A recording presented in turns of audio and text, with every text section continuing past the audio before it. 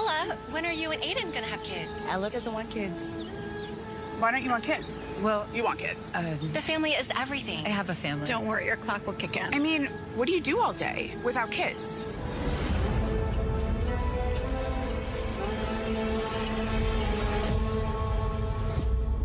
I've been through this a million times, and I'm happy with or without kids. I really wish I believed them. There's a couple of empty chairs at the table. Dad, can we not? I don't want children. I never have. I actually don't have a clock. All women have a biological clock. Maybe yours is just broken. A new biotech firm doing a clinical trial this month. I can get you in. It is the singular evolutionary goal of a species to procreate. That is our purpose. We administer a newly engineered synthetic hormone, pair that with cognitive behavioral therapy, and the option of an implant. Deep breath. I might be a tough case. You're not a case to me, Ella. You're a human being. And the best kind, too. What kind is that? A woman. You want kids. You want kids. Today we'll be learning to perform maintenance The family is everything. on a working clock. To reset the cog. I am out of time. Engine. You want kids. Reset the Your cog. clock will kick in. Out of time. Working clock. Shut up!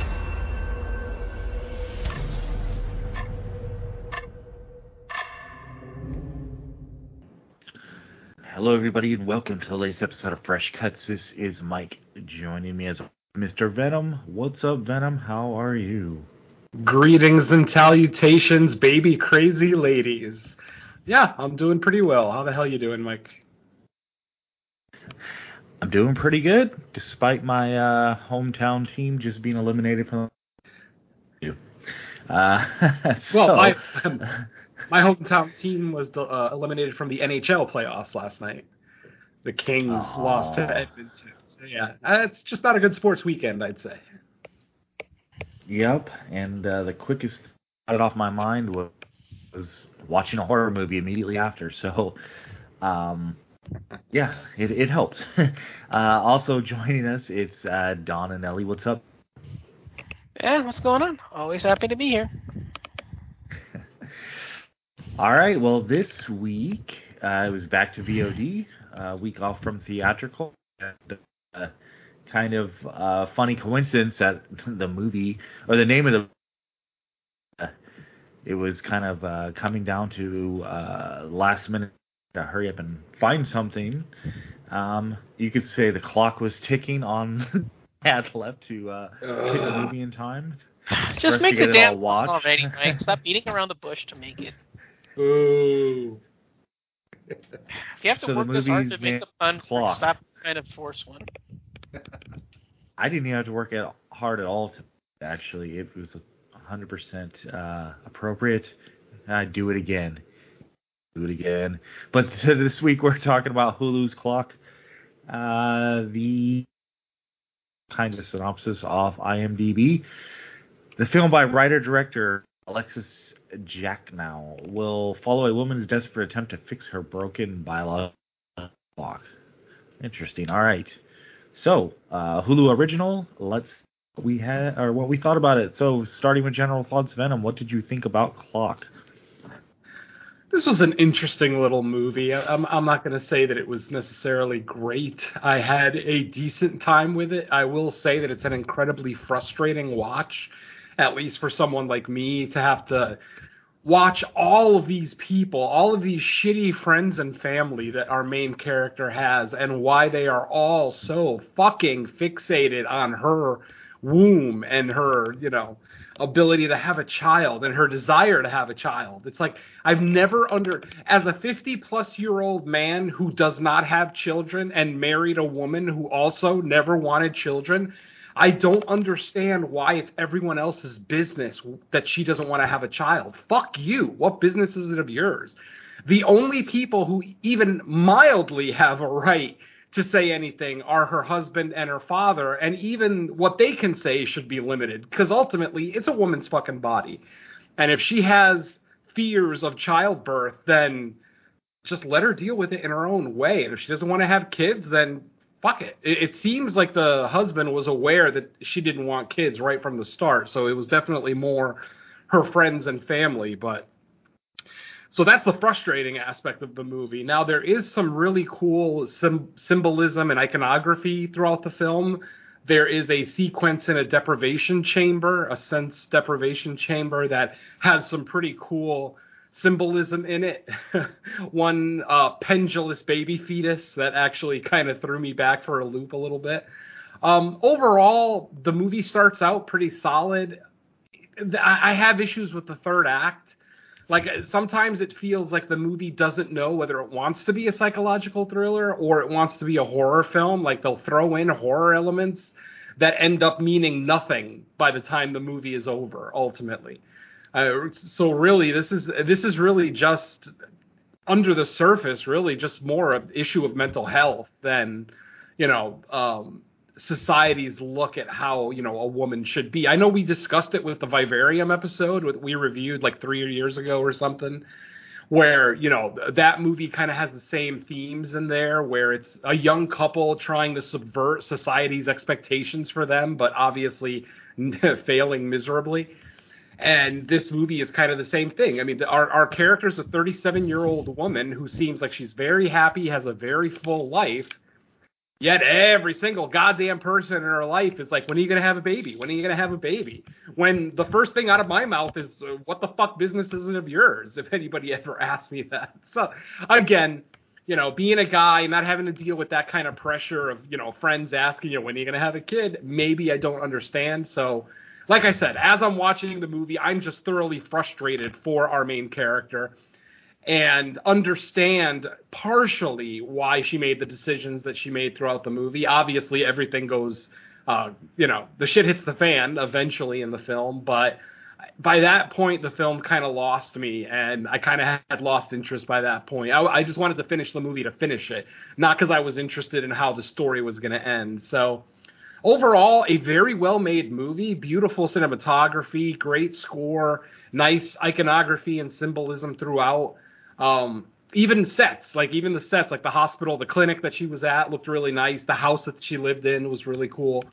Overall, on a technical aspect, the movie's great. From a storytelling aspect, it leaves a little to be desired. I'd love to speak to a woman who watched this movie to see what her opinion is, because I know for me, this was just an hour and a half of frustration and just waiting for the end to come. The end, which is incredibly predictable. I mean, the final reveal is, it's so predictable. It was like, okay, just do it. Just do it.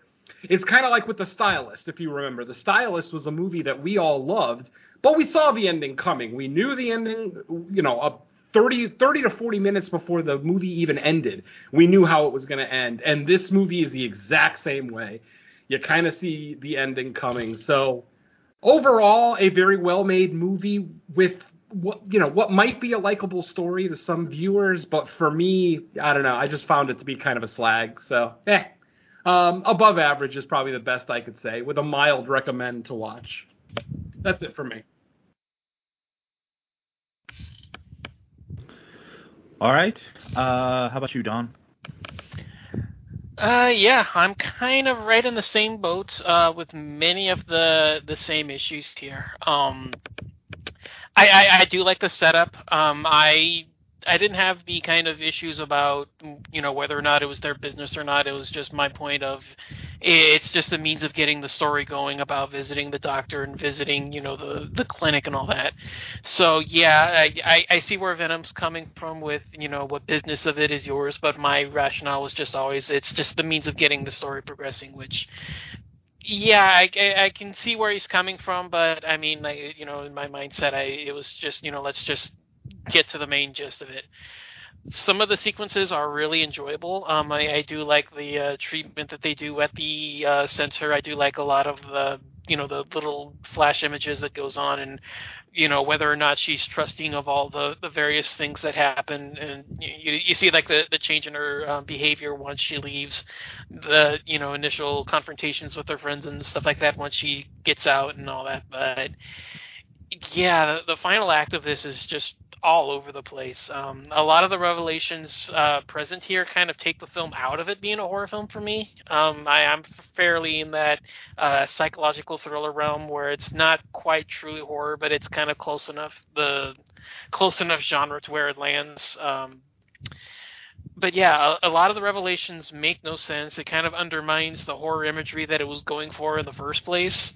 And then you just get this absolutely asinine reveal like 5 minutes before it ends over a freaking phone call. Like, what the fuck? And all of that it's just absolutely stupid. I read that this was actually adapted from a short. So the same I don't know if the actresses are the same, but it's the same director. So I don't know what got lost in translation, but yeah, there's probably a second draft was probably needed on this just to fill in some blanks, because a lot of what goes on here kind of it undermines what came before. Like, a lot of the reveals that come about just don't feel logical. They just feel more like, haha, surprise, got you kind of reveals. Not in the way that a lot of twists like this are supposed to come about, but they feel just like, okay, well, we got you. Like, you didn't see that coming. But a lot of it is actually pretty predictable. Like Venom said, you can see a lot of what's going on here. You can see that, once she comes back, she's going to be completely changed, and she's going to, be more of like a traditional woman kind of a thing. And it's treated as if these are like shocking reveals, that a lot of what goes on here is supposed to be like, okay, well, you didn't see that coming. But yeah, in essence, you kind of did. And a lot of it is just handled kind of poorly. So yeah, it does leave a lot to be desired. Like I said, I do like a lot of the psychological. I'm really kind of struggling with the proper term here, and I don't want to use like psychological tortures for like her unwillingness to go along with the traditional feminine mindset of being a mother, and like a lot of the issues that she has that just manifests as like these strange visual flashes or like freaky scenes that just pop up in her head. I mean, I don't know if like the proper term for that would be, and psychological torture is kind of like the closest one I can think of. But yeah, what was that? Voluntary indoctrination is one I think of. Yeah, I don't know if that truly explains it. I mean, I know where you're coming from, but yeah, like the imagery that it's supposed to represent is, I mean, obviously symbolic, but I don't know if like it's supposedly like psychological torture or what. But a lot of that is actually really cool, and I do like he was saying this imagery, this pendulum imagery that kind of references the title. I like another play on words with that. I do really like that stuff, and the sensory deprivation scene is pretty fun, but. Yeah, overall, I just kind of felt kind of meh on it. I mean, again, it's so predictable. It's not really that original, and a lot of what it thinks is shocking really isn't. And the reveals kind of take it out of the genre anyway. So, yeah, not really mandatory viewing, but I mean, I didn't feel like I wasted my time on it. But at the same time, it's also one that if it wouldn't have been for Fresh Cuts, I don't think I would have seen it. So, yeah, for me, decent watch, not high recommend, but it's not a time waster either. So, I guess that'll kind of that'll be where I stand on it. All right. Yeah, as far as I go, I'm kind of along with you guys. I think it was above average. Nothing. I think Hulu kind of. I can't speak for all genres of Hulu movies because I don't know like every original show or movie they do, but as far as the horror movies, it's kind of in line with kind of what they do. They put out possible movies. Most of them aren't like memorable. Every once in a while, like when we were doing the Into, it's more frequent during that run. Once in a while, you would have a standout in series, but for the most part, they're. Well, wait, wasn't Little Monsters, that zombie one, wasn't that a Hulu original? Yes. Okay, yeah, because I was gonna say that if that one was original, then that one was really good because that one actually made my top 10, I think. Yeah, Hulu's made some decent movies. I mean, when they were doing the Blumhouse movies, there were a couple of good ones in there. Yeah, the Into the Dark stuff, I remember that as being like the main stuff that they did. But yeah, I'm trying to think of like the other stuff because as soon as you said that, that was like the first thing my mind went to, and I was trying to think of the other stuff, and like the first one that popped up was like Little Monsters. Mm-hmm. Yeah, definitely have like their outliers that are better and that are memorable.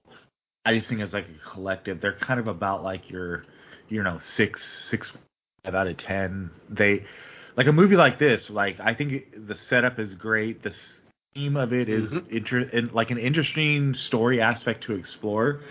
It's just that by the end, they're pushing for a whole lot. Like it just feels kind of far further because you know where it's going. The ending isn't really, as you guys said, it just kind of does what you would expect your average movie to do. No, I think the cast themselves, I think everyone's good in it. They're just script is kind of like just an average script, so they do what they can with it. I did find it kind of interesting because there's another movie I saw earlier this year called Husera Woman that deals with a very similar theme. I utterly love Husera. That is my favorite movie of the year so far. Yeah, it's Husera is far better than this. It's far better than this. Yeah. It's a much better movie. It just reminded me because of now there's a little difference in the character coming into like as far as her thoughts on motherhood and where everything goes, but they play with similar subtext about the pressures of society on women to become mothers. Now, this one, you're kind of dealing with your average. It seems like upper middle class white woman, Husera. I mean, if you don't get it by the name itself, I think it's is it Spanish or Mexico? I can't remember. Mexico. It's Mexico. Okay. Yeah. So just by that, you get like differences in like culture and so I thought it's very interesting where that one goes. I has even more to say where this one, the way everything wraps up in Clock, like by the end of it, not much has really changed. It's just without spoiling, it's hard to explain. But if this type of theme interests you, definitely track down Hysterica because and it manages to be good, kind of even almost being more dry in its approach. There's not like as like crazy things going on as there is in Clock as far as like this program and all that kind of. I just think Sarah's excellent, and sorry that I had so much time on my general thoughts speaking about another movie, but that just says, but like it's still probably worth your time. I mean, it's not a bad movie, especially like Venom said. It's a shame that if we would have known further ahead of time that we were doing Clock, maybe I would have tried to get like a few.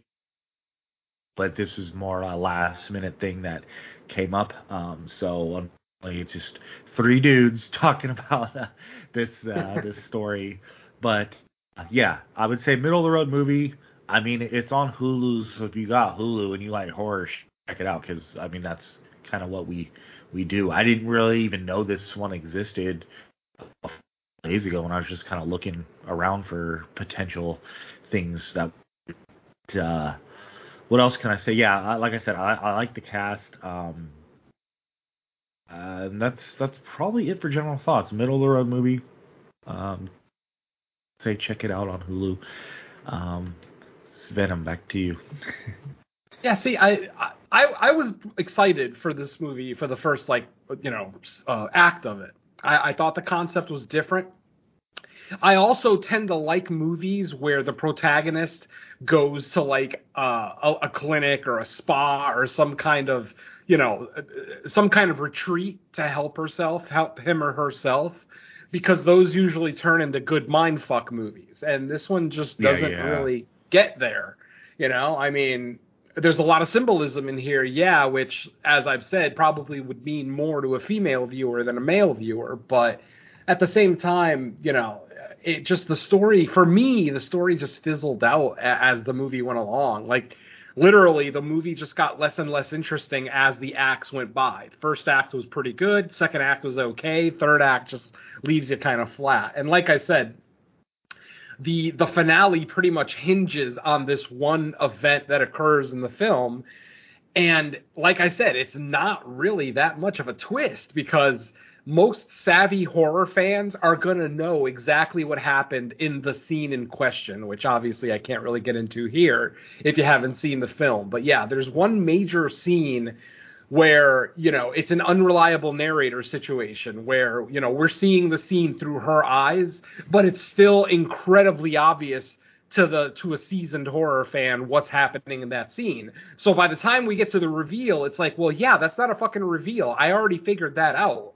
And then she goes and does what she does to end the film, and it's like, okay, so what the fuck was the point? Like, I'm completely lost on the point of this movie. Again, I understand this movie isn't for me. I am a male. I don't have kids. I've never had a desire to have kids. So this movie is absolutely not for me.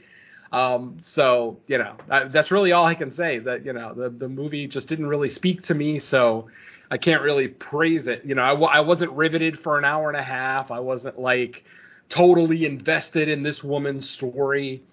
I mean, I liked her so much better in the first act, when she seemed almost like a self-realized person, where she understood, my life is in its prime. I have this great husband who I've been married to for 10 years. I have this awesome career that I've been busting my ass for. I'm about to start my dream job in said career. Like, this woman is literally living the dream, but because she doesn't have any kids, everybody else looks at her as a sad case. And that is such a shitty fucking mentality that, a parent looking at someone who isn't a parent saying, oh, your life would be so much happier with kids in it. How the fuck do you know that? How on God's fucking green earth do you know someone's life is going to be better with the kid just because yours is? That's selfish bullshit. That's indoctrination. You want to talk about, pedophiles and drag queens potentially grooming people? This is fucking grooming. This is society grooming women into believing they have to be little baby factories to have any sense of value in their life, and that's fucking bullshit. And here I am, a creature with a penis, and I'm pissed off about it. So yeah, sorry, but this movie just kind of wore on me after a while. I just got so frustrated with the general mentality of this film. And again, I'm an older man with no kids, so again, I understand this movie's not for me, but goddamn it, put something entertaining in it. The only scene that potentially could have been bloody and gory, we don't even get to fucking see, so, or I should say, we see it through the eyes of an unreliable narrator, so we don't even get to see all the good shit. So yeah, this movie just really, really falls flat for me by the end. And then you get like a little epitaph there at the end that's supposed to be some poignant little scene, kind of reflecting a story that her father mentions multiple times in the movie. But it's like, that was just bad. That just how they ended it, I just felt was really, really bad. And then, of course, the director, having to stick herself in the film. I mean, obviously, this isn't a very popular, ultra-popular director, so it's not like you're going to recognize her right away. But if you watch the film, the girl that our main protagonist shares a cigarette with outside is the director of this film. That's Alexis Jacknow. And I'm actually, I don't know, I'm almost surprised this movie was directed by a woman, because it is a very female-centric movie, absolutely. But the ending is so, I don't know, it's almost like they're proving the point that if you don't want kids, you're broken, which is something that's mentioned multiple times in the movie, that this woman needs fixing. They use the word fix multiple times in this movie, and I'm thinking, there's nothing fucking wrong with this woman whatsoever. You're the motherfucker that needs fixing. Just leave this woman alone and let her live her... She was living her best fucking life, and because of all this shit being thrown at her by her friends and family, she goes and fucks up her perfect life, you know, with the intention of having a child. So, yeah. By the time we get to the end of the movie, I'm just so frustrated with the director, the writer, just everybody involved with this thing, the people in it. And it was actually great to see Melora Hardin again. For those of you who are fans of The Office, Melora Hardin was, of course, Jan, who was at one point Michael Scott's boss and then girlfriend. I'm always a big fan of her because she always plays a really good bitch. Her character in this one isn't necessarily that much of a bitch. I mean, she's a doctor who's very set in her ways, but it doesn't really come off as ultra bitchy the way that Jan does. But still, great to see the actor because, you know, I enjoyed her and I haven't seen her in a long time, so it's always great to see her. But yeah, for all the few things that this movie does well, it does about 4 times as many things wrong. So, and of course, personal opinion. Somebody might watch this and think it's a 10 out of 10. And if they do, I want to speak to that person. Not to get into an argument. I just want to truly understand, you know, maybe there was something about the movie that I missed being a childless male, you know? So, I don't know. I'll leave it at that, I guess, for now.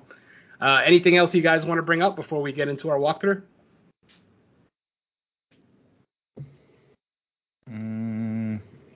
I was kind of I was expecting, yeah.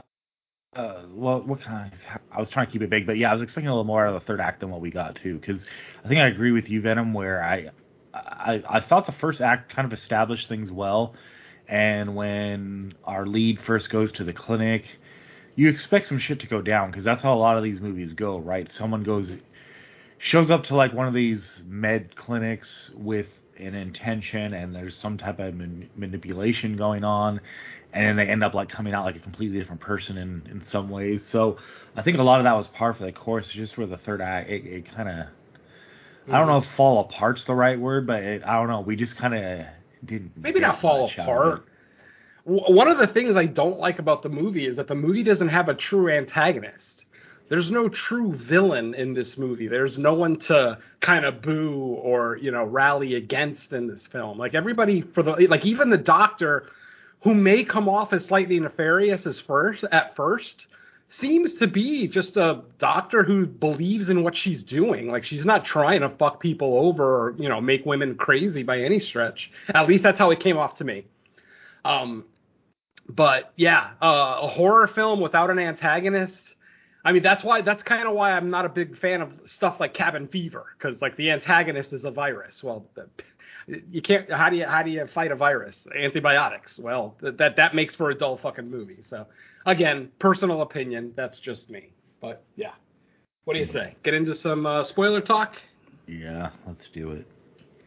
All right. Well, this should be a quickie walkthrough. Not a whole hell of a lot happens in the film.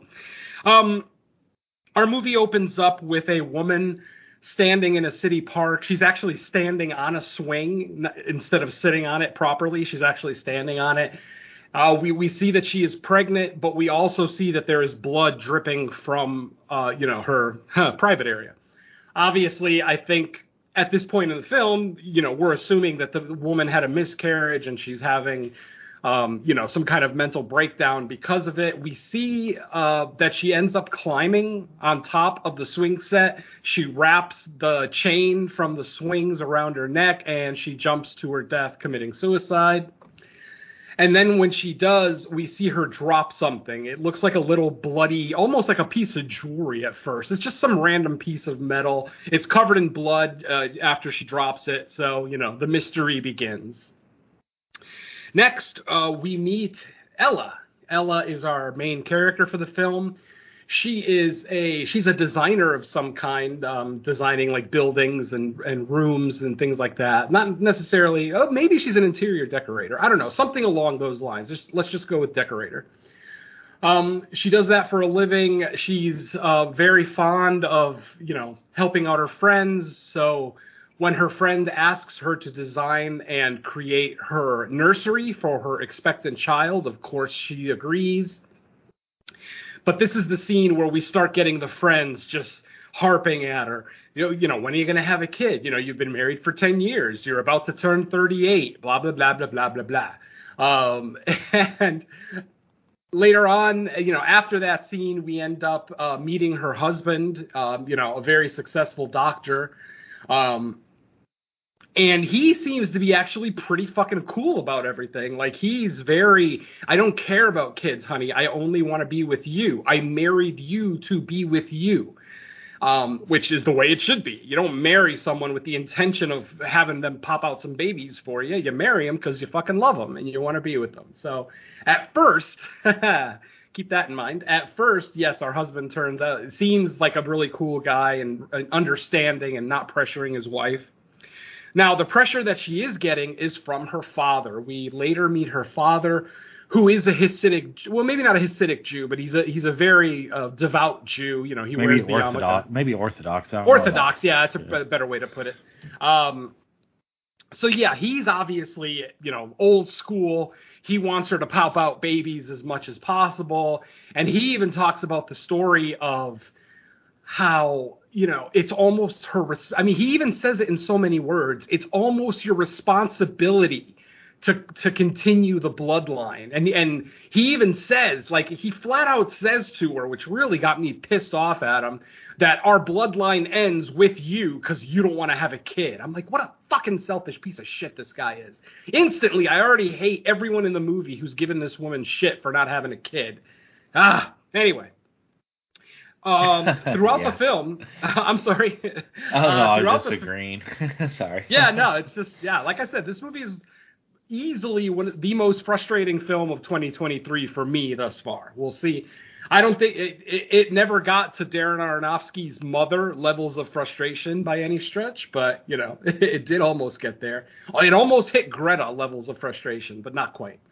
Anyway, so her father tells her a story about how not just the family, but humanity relies on procreation. That, she should be having kids, not just to continue the name and the bloodline, but to honor the generations past, honor your grandmother, your great-grandmother. He even talks about going all the way back to when the first fish crawled out of the water to become the first primates on Earth and blah, blah, blah. He's literally laying all of human existence on this poor woman's shoulders and basically saying, it's almost like he's implying the world will end if you don't have a fucking kid. It's so disheartening to see a father, an older Jewish father, usually a very loving man, and to see this kind of treatment to his only child, mind you. Now, I'm an only child, so I can definitely relate to this. People telling me, oh, well, you're an only child, so you have to have kids, or your parents will never be grandparents. Well, guess what?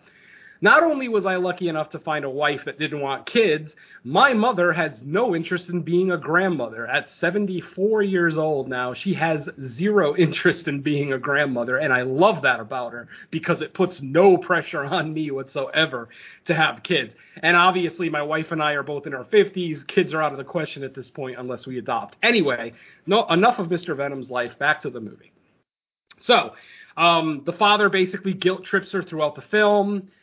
She eventually ends up seeing a fertility doctor to get just a general checkup, her annual checkup. It might be a gynecologist, actually. I don't know. Again, female doctors. I don't know.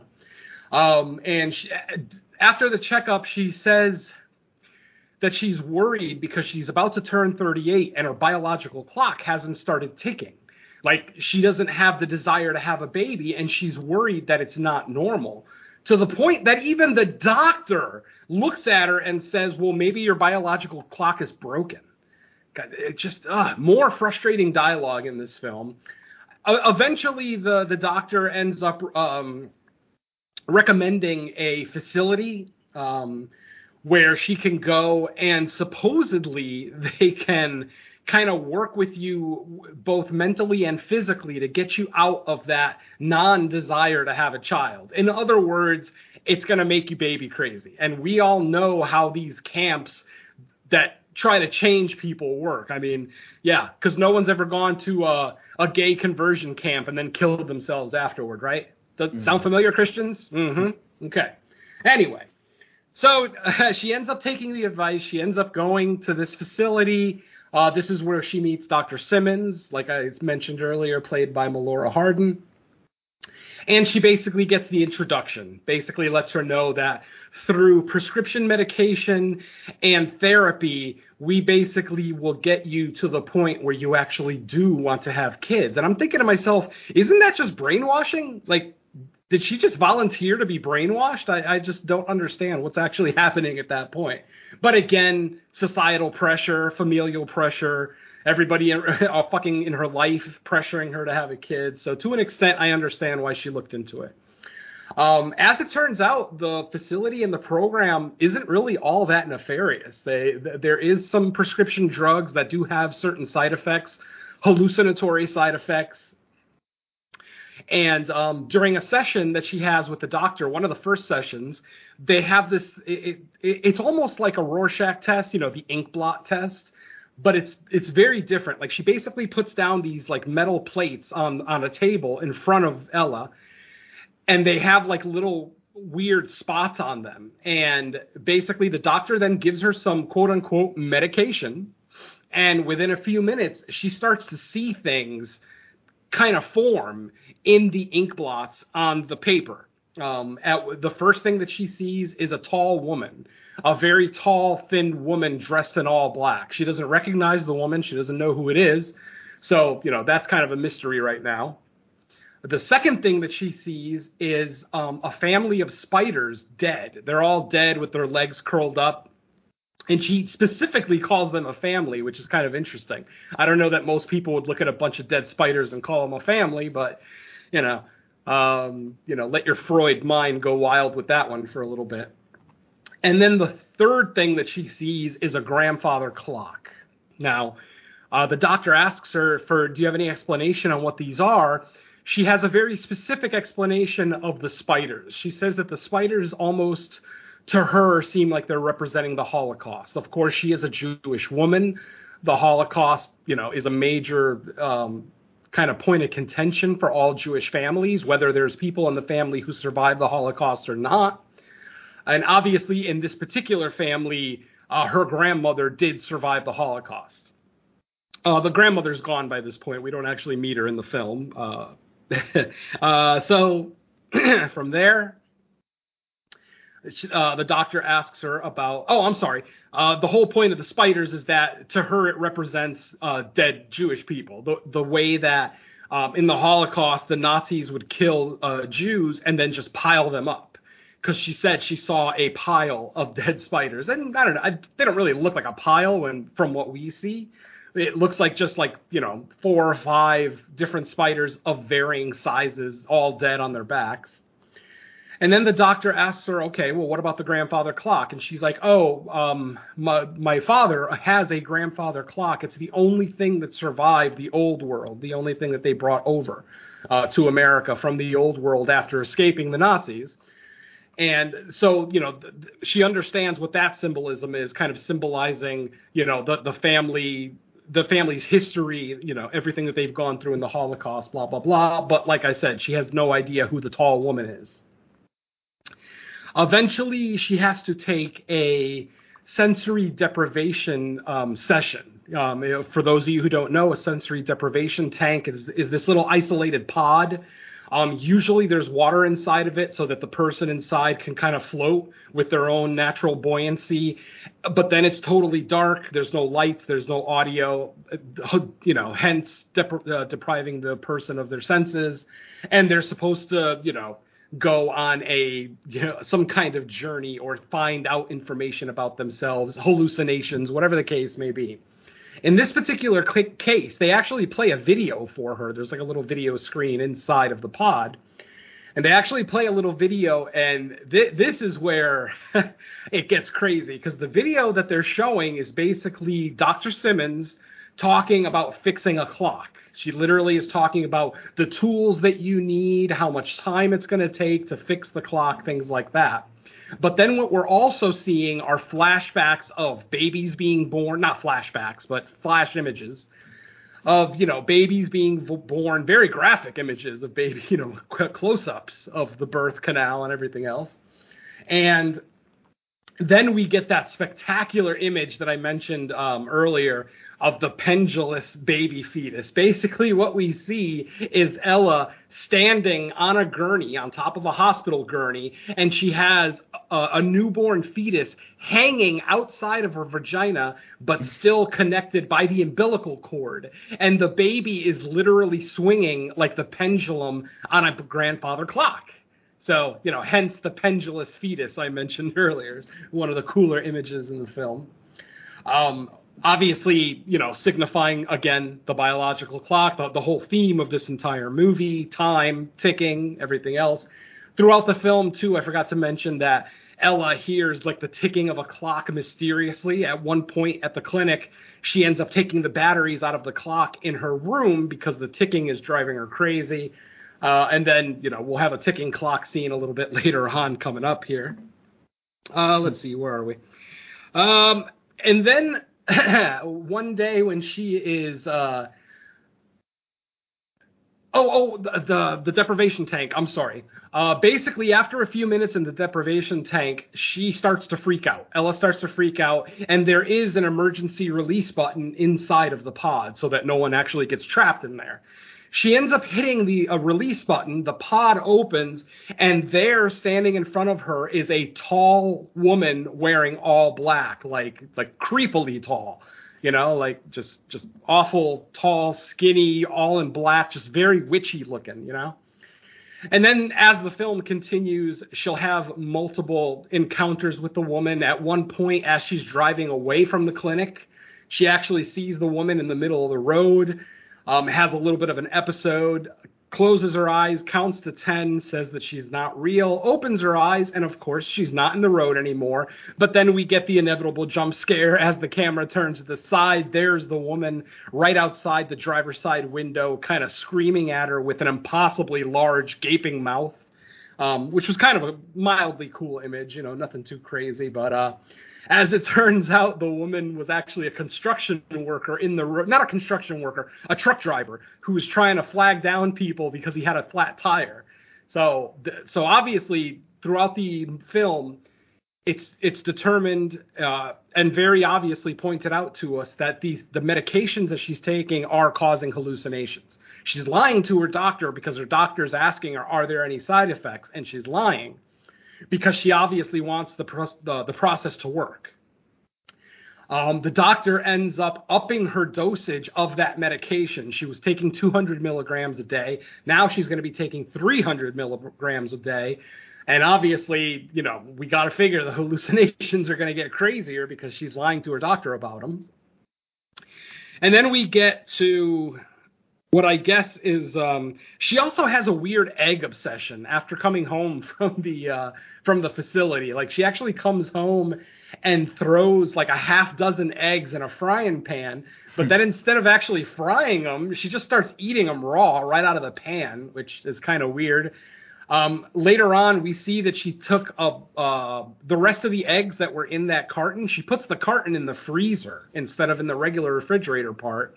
Later in the film, we see her grab another one of those frozen eggs and just start licking it sensually, which really fucking creeped me out. Because if the egg is supposed to represent, the potential for future life, and she's licking it sensually, that kind of freaked me out a little bit. But, again... she's officially baby crazy at this point. I think it's easy to say. Let's see, what comes first? I think the grandfather clock comes first. So basically at one point in the film, Ella's father calls her and says, I've fallen and I can't get up. No laughter, please. So she goes rushing back to her father's house, finds him on the floor, unable to get up. She helps him up, and then they start talking. But the problem is as her father starts talking and starts relaying this story, the grandfather clock is just loud. The ticking of the grandfather clock is just intense, to the point where she can't hear her father talking, and she gets just so fucking pissed off at the clock that she just runs towards the grandfather clock, pushes it and dumps it off on the floor, just literally tips it over so that there's just clock parts everywhere. Then she goes and grabs a toolkit and starts just decimating the clock. She's smashing the face of the clock with a hammer. She's pulling out its insides. Any guesses on what's actually happening here? Anyway, so after that scene, she ends up going home. Her husband sees her with blood on her hands, and she says, "Oh, I destroyed my father's grandfather clock because I was sick of it, blah, blah, blah." And at this point, this is where the treatment at the facility actually starts to work, because she starts getting kind of turned on. She starts kind of getting hot and heavy with her with her husband. And that's when, and I'm sorry, I skipped something very important. At the end of the procedure at the clinic on her final day there, she has a metal implement kind of put in her vagina. And what it basically is, it's like a hormone dispenser. It basically dispenses the hormones that her body is lacking, because obviously, since she's not baby crazy at 38, there's obviously something wrong with her. So they basically put this metal doodad up in her vagina. She's informed by the doctor, this can never be removed. Once it's in there for good, blah, blah, blah. Yeah, it's almost like the reverse of a IUD, right? Yeah, yeah, exactly. I'll go with that. So after destroying her father's grandfather clock and then coming home, she starts getting hot and heavy with her husband. Her husband gets naked, pulls out his junk, and he goes to insert, and he starts yelling, like, "Ow, what the hell? There's something sharp in there." And that's when we, in all its glory, we see the husband's penis fucking bleeding. I did not need to see a bleeding penis today. I can assure you that. But there it is. I saw one. So obviously the wife is freaked out. She's like, well, wait a minute. I waited the amount of time that I was told to not have sex, because the doctor told her don't have sex for like a week or two. I forget exactly how long. But finally, when they go to have sex, they can't, because this fucking thing inside of her vagina just busted the head of his penis just is bleeding. It's just insane. So she gets pissed off and literally doesn't put on shoes, doesn't put on clothes, literally still in her nightgown. She fucking just drives back to the clinic to find Dr. Simmons, and then flat out tells Dr. Simmons, I want this fucking thing out of me. I want it out of me right now. And then the doctor kind of calms her down and tells her, but don't you want a child? And that's when Ella realizes, oh shit, I do want a child now. The therapy actually worked. I actually want a child now more than anything. So, of course, the doctor's like, all I did was exactly what you wanted me to do. Ella finally is like, you know what? If you're not going to take this thing out of me, I'm going to take it out myself. She pulls out a set of bloody pliers. Remember the bloody pliers? She pulls out a set of pre-bloody pliers, literally jams them up in her vagina and pulls the device out.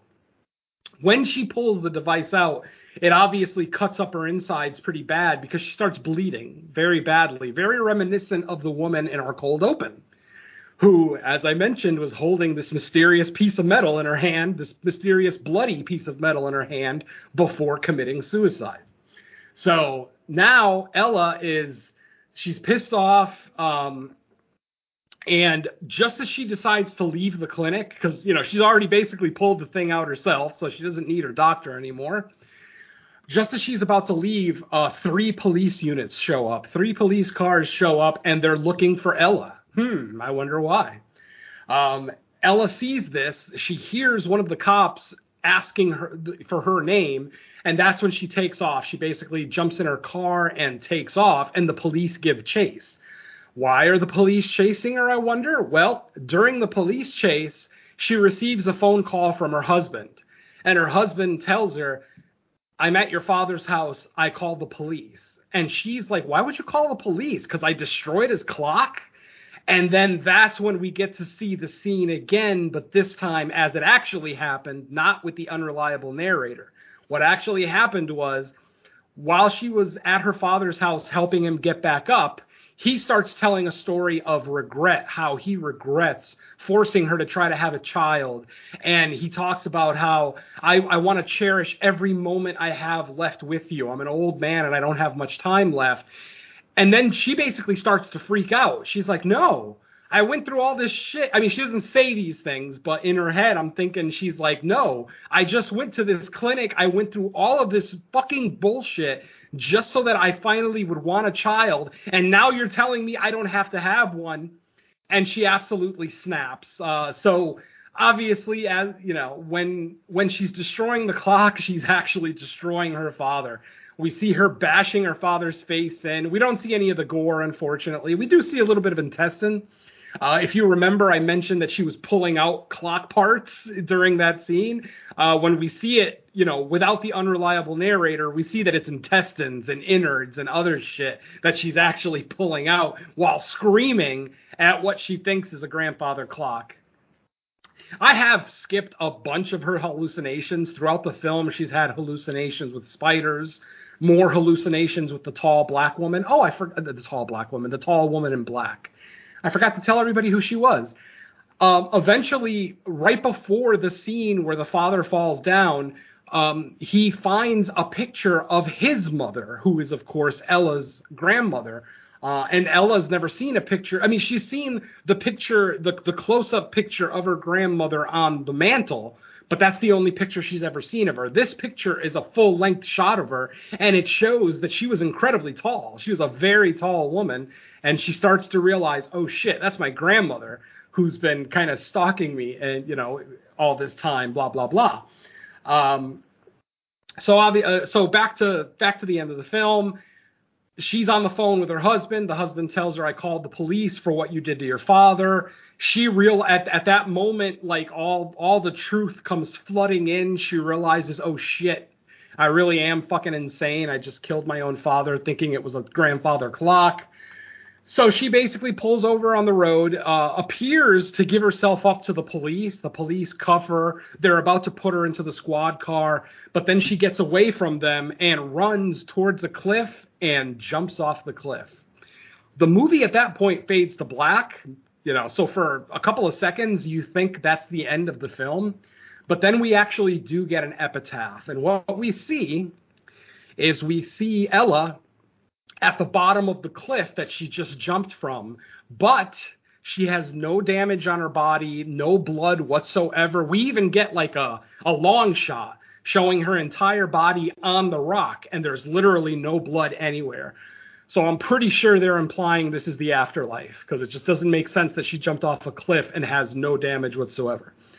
And then just as she wakes up and tries to get up, she sees a fish climbing out of, you know, kind of walking out of the water with his fins as makeshift legs, you know, like that primordial fish that first came out of the water to be a land mammal. And that's where the movie ends. It just ends with that symbolism of, you know, the start of another cycle. This is how humanity started, that first fish that came out of the ocean who would later, you know, evolve to be the first primates. So there you go. That's Clock 2023, my friends. Do with that information what you will, because I'm sure if you have a vagina, this movie means a lot different things than it does to anybody with a penis. So rock on, ladies. Yeah, I am wondering if the end was supposed to either be the afterlife or what, because I had the subtitles on and it said splash, but I guess you could still hit the rocks even if you hit some water too. Oh, valid. Yeah, I mean, she could hit the rocks first and then body parts fall into the water. Yeah, we hear the either splash, way, that but we fall don't is see tough her. to survive. Yeah. Exactly. And if she did hit the rocks, then it's almost a guarantee. But yeah, like I said, the mere fact that she's not wet, She has no blood on her, no damage, no injuries. In fact, she looks better than she did before she jumped. That should be kind of a telltale sign also. So yeah, she sees, I don't know if that's her finally understanding what her father meant with, the story of the primordial fish, or if it's just her living her hell. Maybe she's in hell and she has to live there and hear or live out her father's story that he told to her multiple times as her punishment. I don't know. Your interpretation is as good as mine, I think. Yeah, I was surprised we actually got a full shot of the husband's joke when he. Oh, God. Yeah, in a Hulu movie. I'm like, straight on bleeding penis. Just not only is it awful to look at, it hurts. Yeah, I really didn't need to see that. I mean, I'm fine with it in stuff like Pieces or something like that, where it's kind of funny, but I mean, something like this, no. I mean, you could have just told us that your dick was bleeding. We would have believed you. We didn't need to see it. I mean, yeah, you hear the crunch, he pulls out and he says, "Fuck, I'm bleeding." I mean, yep. Jesus Christ, that would have been perfectly serviceable. Exactly. So yeah, there you go, folks. That's Clock 2023. A pretty well-made movie. It's just a matter of if the storytelling works for you. Yeah. All right. Well, with that said, let's find out where else we can be heard and what's new before we get out of here. So, Venom, do you have something new for everyone to be told about? Nothing new since we recorded the main show. Obviously, we just did the main show 3 days ago. Creature Comforts episode 16 is still the latest episode there. We look at Tremors. Crystal Lake Gift Shop episode 3 is still the latest episode of that one. Mike and I will get off our ass and actually start doing episodes of that one again, because I really do want to get back into it. I don't want that to be a forgotten podcast. Let's see. I did a guest spot on Kill the Cast with my friend Jerry Herring, Jay Murph, and Mr. Parka, Dave Parker, where we discussed zombie films, our favorite zombie films, and also 2 or 3 different criteria for zombie films. So, we basically do a list, and then we do kind of a discussion section where we talk about some of the more important zombie films, the most critically acclaimed, things like that. So that's the latest episode of Kill the Cast, which is available on Spotify, so go ahead and check that out. And I think that's it, right? I have another guest spot on Joe Blow Horror Show coming up, but that's going to be a little bit later. And that's about it for me, folks. All right. How about you, Don? Pencil in, because this is probably going to be a long one. So latest episode of Creature Comforts is available. We, look at Tremors, which was a blast. Plans are in motion for a new episode, which should be recording soon, I believe. But word on that to come. I actually got called up to the majors and did my second show with the main group. I'll save that for a while. I'll let that be a surprise and give Mike something to talk about because he usually has nothing. I have a bunch of guest spots coming soon. It should be. About the 2 I've been talking about. The Stu World Order show with Red 2 and the Road to Nowhere episode on Fulci. But I also have another one that should be coming out or recording soon. I don't have the full details because the agreement has been made to do the show, but no recording date has been set. But I'm going to be joining the DVD Infatuation podcast. Now, the thing with this one is that the show is just going to be 6 films you've never seen before, which for me I'm doing genre fair. I know what the host of the show is doing, but we'll discuss that more when it comes out. But my picks for that show are going to be 6 films from genres I love as a sort of get to know me kind of a thing. So I'm going to be looking at various films and various genres that are going to kind of encapsulate who I am as a movie fan and everything about that. So that'll be quite a bit of fun. And lastly, the latest episode of Horror Countdown is available. I look at the top 10 scariest masks, which was pretty fun and kind of an interesting topic. So, maybe some expected, heavy hitters out there, maybe some new ones you've never heard of or, stuff like that. But, go ahead and give that one a listen. I think that's it, because I think that was the last one I agreed to do. So, yeah, that's pretty much it for me. All right. For me, it's the latest episode of No More Room in Hell, number 52. We take a look at a couple Shaw Brothers horror movies, Curse of Evil and Haunted Tales. And as Don alluded to, he was our guest on that episode, so we got all four core members of kind of like the No More Room in Hell Presents umbrella on there. So that was a fun time. And that should be, if you're listening to this episode of Fresh Cuts, that probably will be out within a day or two of that. So you got something else to listen to. And that's it for me. Some summer series prep, but those won't be recording for a while. And that's it. Venom, is there anything coming out in the theater this week? Do you know? Not really. I was gonna go see that shark movie that opened, because I know it didn't open nationwide.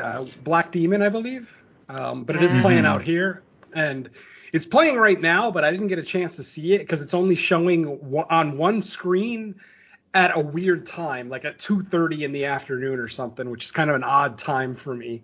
I'm either sleeping or playing poker at 2:30, so I'm gonna try to check it out this week. But as far as national releases this week, I don't believe we have one now. Isn't the next one Boogeyman? Yeah, I believe so. Yeah. That's what? I think it's first week of June, isn't it? I think so, yeah. I was just looking at the poster, but yeah, we still got a few weeks for that one. Yeah, and because we mentioned Sarah, the Bone Woman, or since I mentioned it a lot, it actually hits Shudder May 12th, so it could be a future episode on here if for sure. That's like releases. Oh, I'm pulling for that one because that's my favorite film of the year so far. Cool. Yeah, it doesn't look like there's a whole lot coming in May. We got The Blackening in June. We got The Boogeyman in June. Looks like May might be kind of a short month too, or a light month for theatrical horror. Yeah, I'm not seeing anything in the list. Well, it makes sense. You put 3 out in 1 month, and you're going to take a break for the rest of them for the next one. Yeah, 4 technically, because Evil Dead Rise was the following week. Yeah, so that's true. That was a big 2-week stretch for theatrical horror fans. It was probably very expensive if you don't have a club card or something, some kind of ticket plan. So I'm saying 4 in 1 month. You're going to go light the next month. Yeah, definitely. Before ramping up for the October, the glut of October horror films that we'll get. Exactly. Cool. All right. Well, in that case, we will wrap this episode. Thank you, everyone, for listening. We will catch you in about a week's time with a new one. So until then, let's say bye to our listeners. Later. It's none of your goddamn business if someone doesn't want to have a kid. Leave him or her alone. Peace.